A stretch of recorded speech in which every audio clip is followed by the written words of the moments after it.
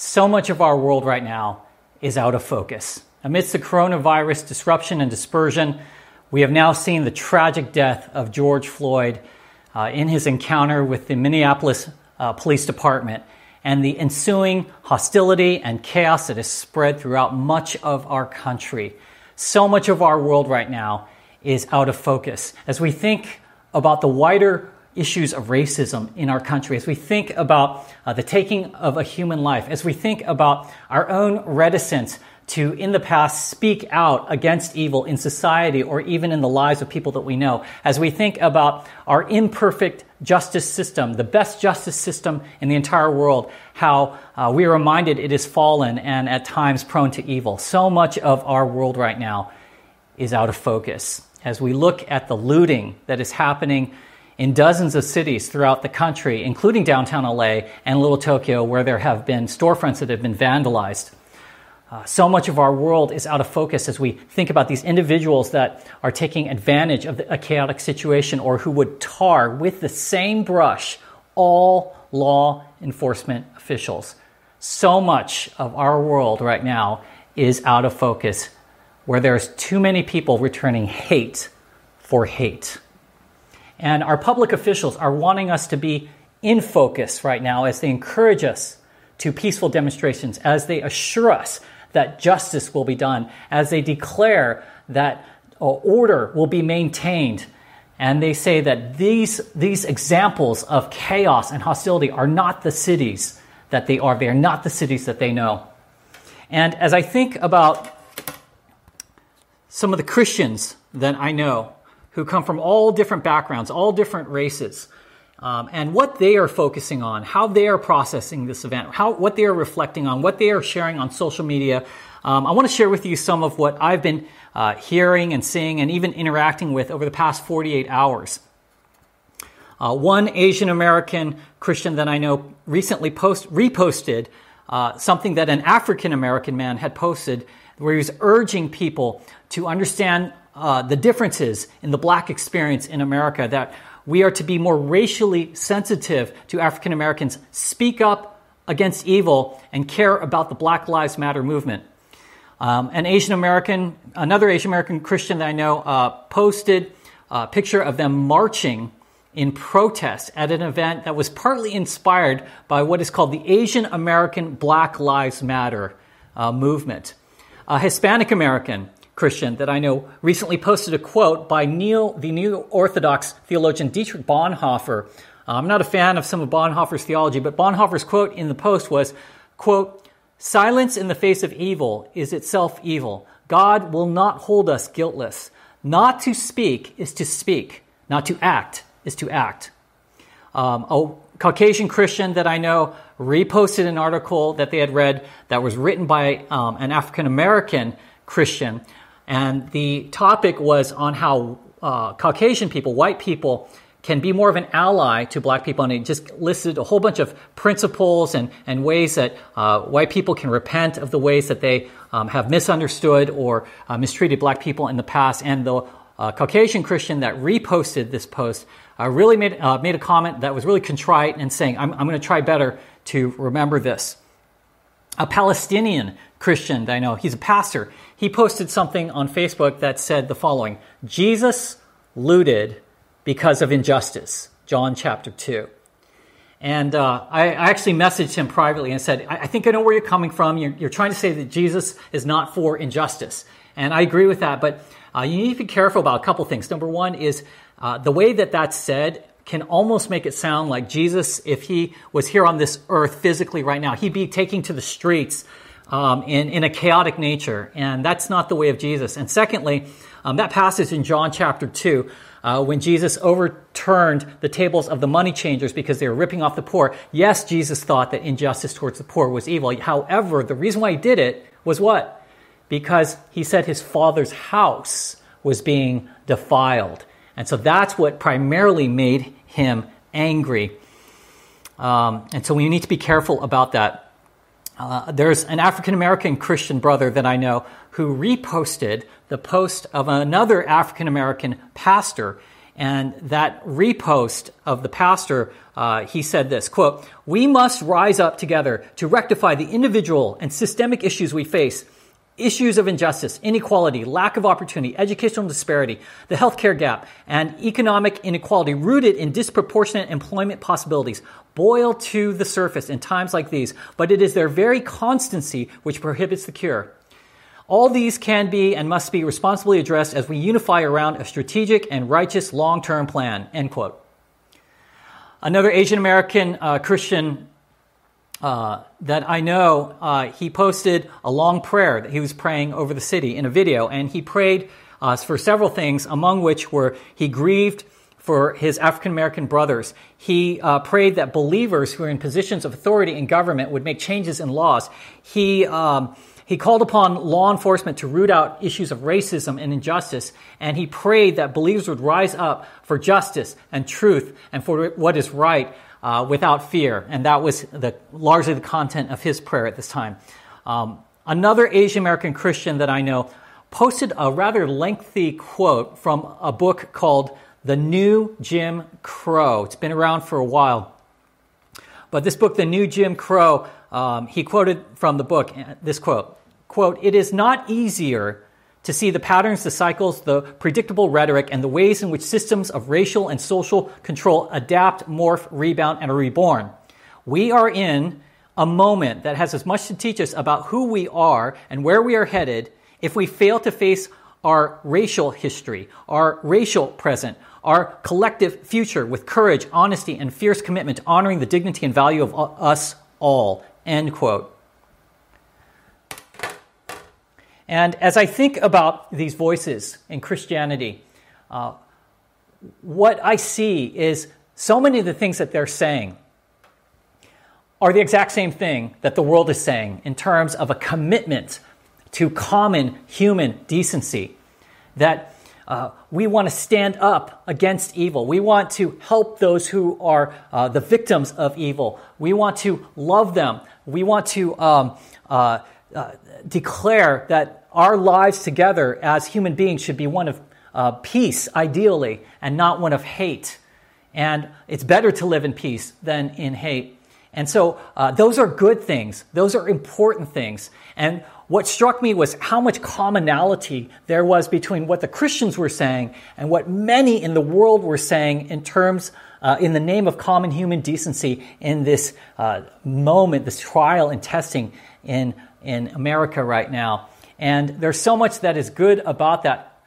But I think for today, on this day of worship, this Sunday, that it's very important for us that while we recognize there's a certain commonality in our desire for peace and goodness and love and to stay away or to put down evil in just a general way, I think it's very important for us on this day as Christians to also take a look at the broader picture, to look at the spiritual picture, and to ask ourselves the question, not so much what does the church share in common with the world in its pursuit of common human decency, but what is the unique difference that the gospel of Jesus Christ make? What is the unique difference that the gospel of Jesus Christ bring clarity? How does it bring clarity to this situation?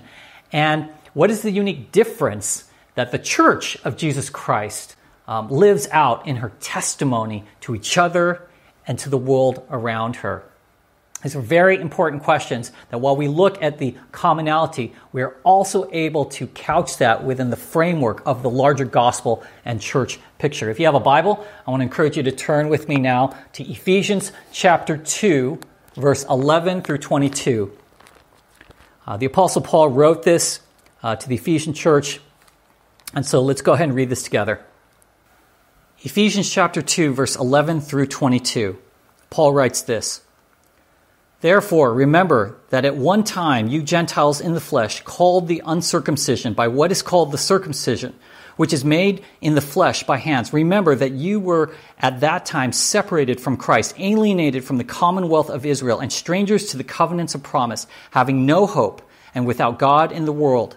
Verse 13, But now in Christ Jesus, you who were once far off have been brought near by the blood of Christ. For he himself is our peace, who has made us both one and has broken down in his flesh the dividing wall of hostility by abolishing the law of commandments and expressed in ordinances, that he might create in himself one new man in place of the two, so making peace, and might reconcile us both to God in both one body through the cross, thereby killing the hostility. And he came and preached peace to you who were far off, and peace to those who were near. For through him we both have access in one Spirit to the Father. So then you are no longer strangers and aliens, but you are fellow citizens with the saints and members of the household of God, built on the foundation of the apostles and prophets, Christ Jesus himself being the cornerstone, in whom the whole structure, being joined together, grows into a holy temple. In him you also are being built together into a dwelling place for God by the Spirit. Ephesians chapter 2, verse 11 through 22. And so in this passage, the Apostle Paul talks about how the gospel of Jesus Christ saves us and sanctifies us and changes us. And through that, the church is created out of two men into one man, as a dwelling place for God. And I want to look at 3 points that Paul raises that should be anchoring points, wider points that anchor the smaller, although important conversations that we are having in this country right now. And so let's look at this first point. The gospel teaches that hostility and chaos is endemic in fallen man. It is endemic, which means it is constantly there. It is not epidemic. It is not pandemic. This is not something that is a spiritual problem, hostility and chaos that kind of flares up every now and then in local areas of people's hearts. It is not something that is pandemic where it is worldwide, but we've kind of cured it. What Paul is saying here in Ephesians chapter 2 is that fallen man, hostility and chaos is endemic. It never ends in fallen man before he comes to Jesus Christ. In verse 12, listen to how Paul talks about us in our fallen state. He says we're separated from Christ. He says we have no hope and are without God in the world. Verse 13 and 17, that we are far off from God. Verse 19, that we are strangers and aliens to the household of God. What Paul is saying here is that hatred, hostility, and chaos is the natural state, is the endemic state of fallen man. I was talking with a friend of mine a couple months ago when the coronavirus event started, and he's not a believer, but he went to the store and he saw all of the shelves just emptied out, and he texted me and he said, "Oh my goodness, I can't believe this. Is this who we are?" He said, people talk about loving one another, they talk about looking out for one another, they talk about sharing and decency. And then when he saw all of those store shelves empty and he couldn't buy things, he said, "I thought we were better than this. Is this who we are?" And the Apostle Paul would say, yes, this is exactly who we are. That hostility and chaos and self-serving nature are completely inherent to fallen human nature. Listen to what the writers of the Old and New Testament said about the state of the human soul outside of Jesus Christ. Moses in Genesis chapter 9 said, "God saw that every inclination of man's heart was evil all of the time." King Solomon, Ecclesiastes chapter 3, "I said in my heart with regard to the children of man that God is testing them, that they may see that they themselves are but beasts." The prophet Jeremiah 17, "The heart is deceitful above all things and desperately sick. Who can understand it?" The Apostle John wrote about Jesus in John chapter 2, saying, "But Jesus on his own part did not entrust himself to them because he knew all people and needed no one to witness about man, for he himself knew what was in man." The Apostle Paul said in 2 Timothy chapter 3, "But understand this, that in the last days there will come times of difficulty, for people will be lovers of themselves, lovers of money, proud, arrogant, abusive, disobedient to their parents, ungrateful, unholy, heartless, unappeasable, slanderous, without self-control, brutal, not loving good, treacherous, reckless, swollen with conceit, lovers of pleasure rather than lovers of God, having the appearance of godliness but denying its power. Avoid such people." Joe asks, my friend Joe, "Is this who we are?" And the writers of the Old and New Testament would say, absolutely. The hostility towards God and hostility towards others and the chaotic spiritual nature is endemic to fallen man. And this is very important for us to understand this, because we can work towards changing the world system to be more just to people.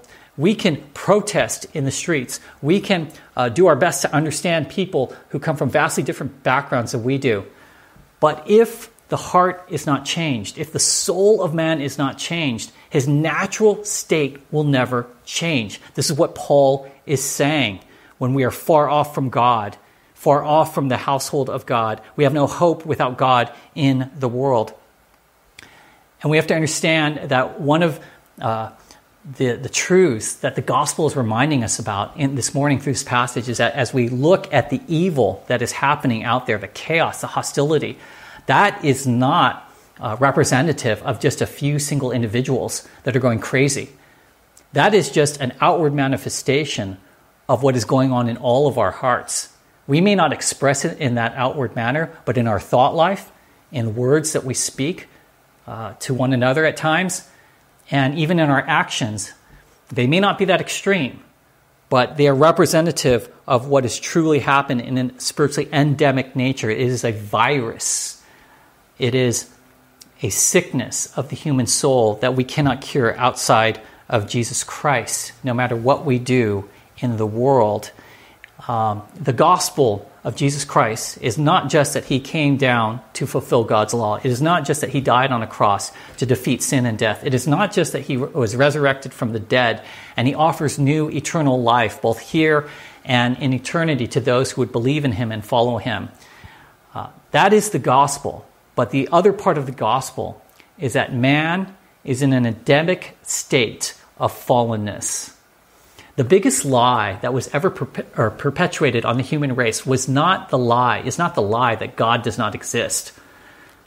Paul said in Romans chapter 1 that every single person, atheist, agnostic, anything in between, knows that God exists in their heart of hearts. They may deny it, but they know that God exists. When they look around at how the world is in terms of nature and the fantastic nature of the cosmos and the earth and the heavens, Paul says that every single human being that was ever born knows that God exists. The biggest lie ever perpetrated on the human race is not that God does not exist. It is that man is good, that man can come up with his own cure for the virus of hostility and chaos in his own heart towards God and other people. It is the lie that man is good and man can fix his own problems, his own spiritual problems, his own societal problems on his own without God. That is the biggest lie that was ever perpetuated by the evil one on the human race. And so we want to begin by being reminded from our passage that the gospel teaches that hate and chaos is endemic to the fall of man because we are sinful by nature. And nothing we do can change that. Even if we make society better, nothing can fundamentally change us. And so we have to go to God for that. The second point we want to make this morning from our passage is that the gospel teaches that the cure to the disease is the gospel itself. The cure to the disease of hatred and hostility and chaos is Jesus Christ himself. In verse 13 from our passage, Jesus has been brought near. We have been brought near by the blood of Christ. Verse 14, that Jesus is our peace. Verse 14 and 17, that Jesus has broken down the dividing wall of hostility between people and killed the hostility between us and God. Verse 15 and 16, that he has created in himself one man, one body, in place of two, so making peace with one another and reconciling us to God through the cross. And I love this in verse 18, where Paul says that through him, that's Jesus, we, that's us, both have access in one Spirit, that's the Holy Spirit, to the Father, which is God. That Paul recognized that it takes the entire Trinity, the Son, the Spirit, and the Father to cure us, to heal us of our hostility towards God and one another, to cure us of the chaos that is in our spiritual lives. It took the entire Trinity to do that. And what Paul is saying is that if it takes the entire Trinity to heal and to cure the human soul, then we cannot think that outside of God, that passing the right laws, protesting enough, understanding one another, standing up for those who are facing injustice, that alone, those are good things, but that alone cannot change things.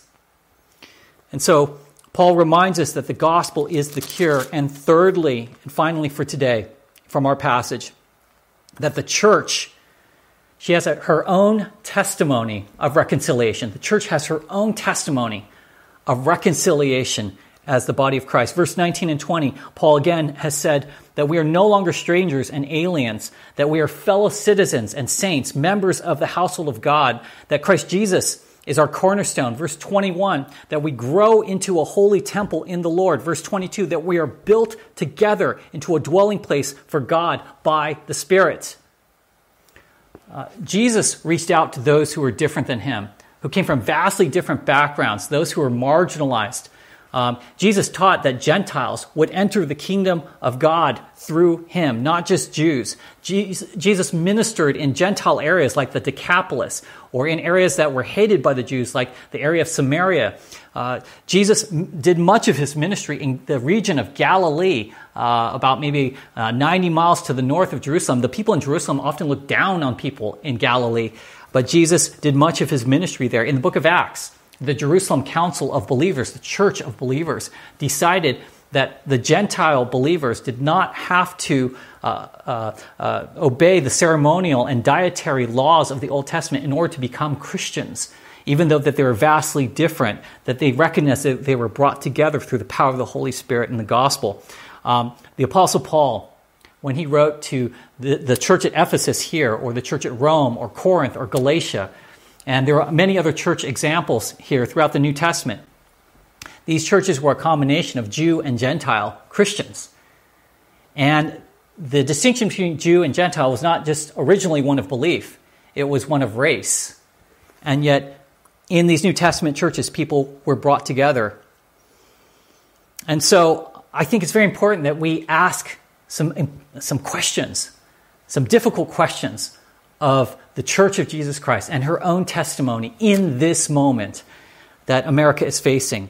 Questions like, do we really believe that what the world needs most in terms of reconciliation is the gospel, and that through the gospel, that reconciliation is being demonstrated through a loving, reconciled community of people within the church who come from vastly different backgrounds in loving, reconciled relationships? Do we really believe that is primarily what the world needs to see and to hear? Or do we believe that the world primarily needs to see the church protesting with them and repenting for her past sins? Although, again, those things are important at some level in terms of standing with those who are hurting in a general way, and looking at the sin in your own life. But do we really believe that is what the world needs, is primarily the gospel, and a testimony where they look at the church and say, this is what it looks like to be truly reconciled to one another, and there's no explanation for this other than God, because we certainly don't see this in the world. Do we really believe that is primarily what the world needs to see when she looks at the church? Question number 2. If the world looks at the church and does not see people living in reconciled relationships with one another, and does not see people in community with people who are vastly different than them, as they are brought together as one in Jesus Christ, if the world looks at the church and does not see that, what hope does the world have then? The world would just place her faith in everything else that she's doing and not look to the church. Do you believe that the church should be that voice, should be that testimony to the world? Number 3, does it discredit our own stated belief in the gospel as Christians? Does it discredit our own testimony in terms of our own sanctification when we are not having a testimony, when we are gathered together, where you see the rich and the poor coming together, where you see the Jew and the Gentile coming together, where you see people of different races coming together? Now, it's okay to have people, if you're rich, to have rich other believer friends. It's okay if you're married or have kids, have other believer friends who are married and have kids. It's okay If you're of a certain race as a believer and you have other friends who are of the same race as a believer, there's nothing wrong with that. There's some good things to that. But when people look at the church, do they see that there is some kind of difference there? It's not just a homogeneous environment. And if we don't have that, does that actually work against our own testimony as Christians in terms of who the church is and our own sanctification? Fourth question. Are we content to simply being commentators on the evils of society? Are we content to simply be repentant of our own inaction against evil in the past, our own prejudiced behaviors in the past? Are we content to simply be commentators? Are we content to be empathizers with those who suffer? Or should we be striving for a different end point, where we say, really, that might be a starting point, but we are to be heralds of the kingdom of God. We are to be inviting others into a visible representation of reconciled relationships to God and others within the confines of the church. And we are living that out both in the church and in our own personal lives. I was having a conversation with a young man who was going to our church for several years, and he came into our church and he described himself as an SJW, a social justice warrior. And I would meet up with him many times, talked with him on the phone many times. He became a good friend. And he would talk about how he was so angry about the injustices of the world and how the poor were treated, and how there was so much that we should be doing as Christians. And he would post things on his social media about this, about how this was wrong and this was right, and how we need to be moved to action. And I saw this zeal in him that I thought in many ways was very admirable. But one day I just turned to him and I said, you need to be careful, because you can also come across as sounding as someone who's hollow. You decry the evil of a broken society, and that's a very good thing. But at the same time, you need to ask yourself, if you don't have actual friends who are poor, if you don't have like a lot of good friends who are of a different race than you, then you can actually sound like a hollow gong. And you don't want to be that Christian. You want to be walking the walk and not just talking the talk, as they say. And so I thought that it was very important that we as a church are not just saying what we're against, but we're actually living what we're for as the church. Myself and my wife Lorraine, we did ministry in downtown Long Beach for 9 years. It was a very, Long Beach is one of the most diverse cities in the entire country. The area that we were in the inner city of downtown Long Beach was a very poor area. It was a very violent area. It was an area filled with all kinds of different races, a lot of characters down there as well. And we did ministry there for 9 years, and we led many people to Christ there, some of which are still our good friends and are part of our church still. And I look at some of my friends who come from vastly different backgrounds, socioeconomically, racially, and I've learned so much from them. But more than learning from them or them learning from me, we've become lifelong friends, as not just brothers in Christ, but we do life together. And I think that is the kind of testimony I want to strive for. That I want to be the type of Christian and follower of Jesus Christ. I don't live this out perfectly, but that is not primarily known for what I'm saying needs to happen or what I'm saying that is wrong. I want to be the type of Christian that when people look at my life, they say, Chris, he's not perfect, but he's trying to live out these reconciled relationships out of his faith in Jesus Christ that Paul talks about in Ephesians chapter 2, when the two men have been brought together as one man in Christ, and we're being built up as the household of God together. And Lorraine and I have a combined 20 years of experience in the area of Christian homeless ministry, and that has taught us so much of the most impoverished among us. I was just Facebook messaging with an old Compassion International child that I supported for 15 years. I was just messaging with him yesterday.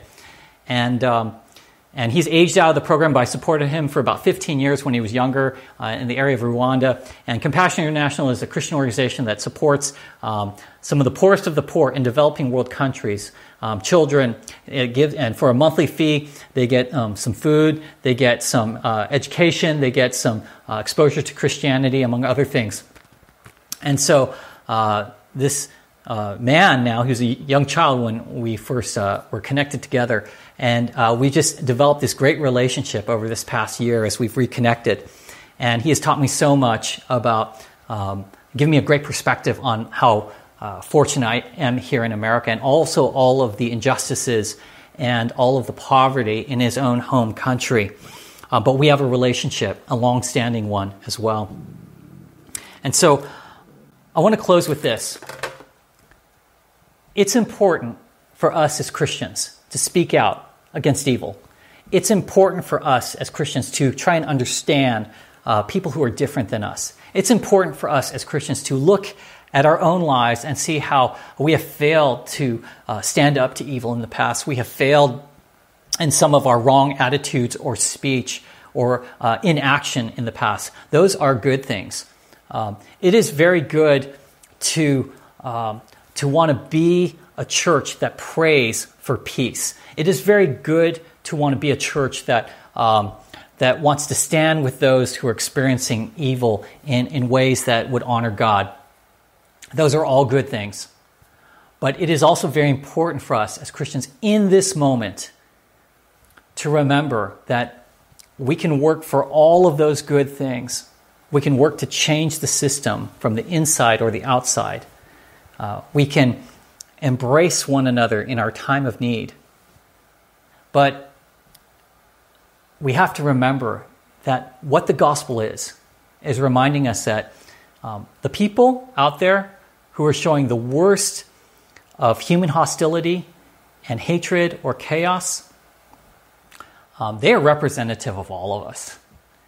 They're just a more outward manifestation of what is happening in every single human heart that has not been healed by Jesus Christ, has not been saved by Jesus Christ. And even among those of us who know Jesus, we still struggle with some of those feelings or thoughts or actions at times. And we need to recognize that that doesn't change in the human heart through the world. It only changes when Jesus Christ, through the Holy Spirit and the divine sovereignty of God, brings us to himself in salvation. And we need to recognize that as a church, our testimony, not just to each other, but to the world around us, really matters. That if we truly believe that Jesus Christ has brought together two men into one through the gospel, and that he has erased the hostility between us and God and us and each other, we should see those reconciled relationships when we gather together in the church, like the church at Ephesus.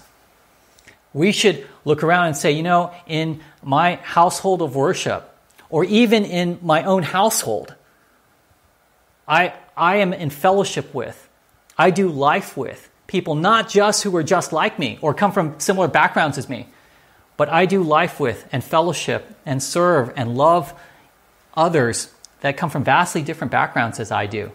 And not just as a ministry program in the church, but as a way of life, because it is right and it is good and it is the way of the kingdom of God. And so we really want to challenge ourselves as a church. If we are not living that out, we are damaging the testimony of what Paul had in mind, what God had in mind when we look at the church and see Jew and Gentile, rich and poor, different people from different races coming together. And that's a very important thing that we need to live out as Christians. The world is out of focus right now. The world is focusing on the wrong things.